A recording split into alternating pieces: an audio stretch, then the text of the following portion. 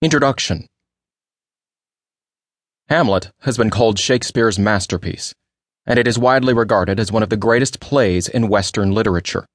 Its poetry, philosophical questions, and drama continue to make it a fascinating work, just as relevant today as when it was first performed. Yet the play is also known for being difficult to understand. It doesn't have a simple love story like Romeo and Juliet, and it's not uncommon to be confused by Hamlet's long speeches. This guide is designed to make Hamlet accessible. It presents the story in a clearly structured way so you can quickly figure out what is happening.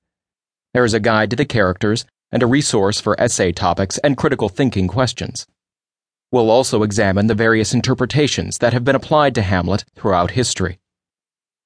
To begin our study of this play, let's take a brief look at its author, William Shakespeare. Author.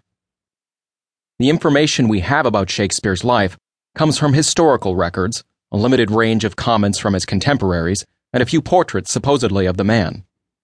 There are significant gaps in our information, and this has led to a great deal of speculation.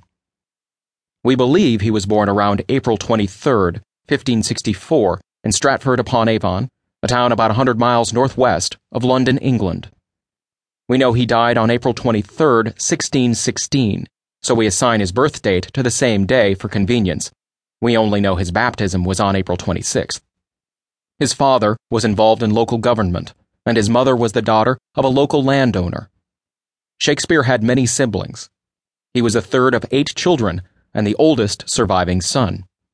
He probably attended a local free school where he acquired a classical education. This would have provided him with a knowledge of Latin, classical literature, rhetoric, and poetry, all of which he uses in his works. Shakespeare married at 18 to Anne Hathaway, who was 26 at the time. Their daughter Susanna was born 6 months later, suggesting that their marriage was precipitated by Hathaway's pregnancy. They would have twins 2 years later, Hamlet and Judith, but Hamlet would die at age 11. We do not know the cause of his death. We know virtually nothing about Shakespeare from 1585 to 1592 and what led him to the theater world of London. Some sources indicate he may have taught at a school at this time, but this remains uncertain. The next significant signposts we have are the first indications of his authorship. He had gone to London and was known well enough for his works to receive criticism. His writing career would lead to approximately 38 plays, some are collaborations and some have uncertain authorship, the sonnets, and various other poems.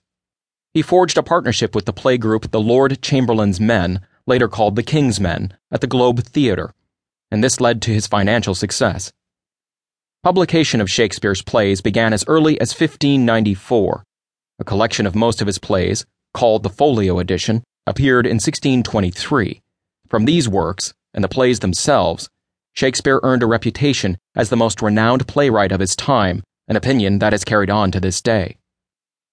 His exploration of comedy, tragedy, history, and other genres show his versatility.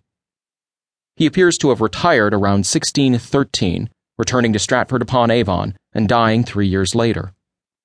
Although the facts we do have about Shakespeare's life are limited, they provide a context for understanding his work, which we will now begin to examine. Publication history.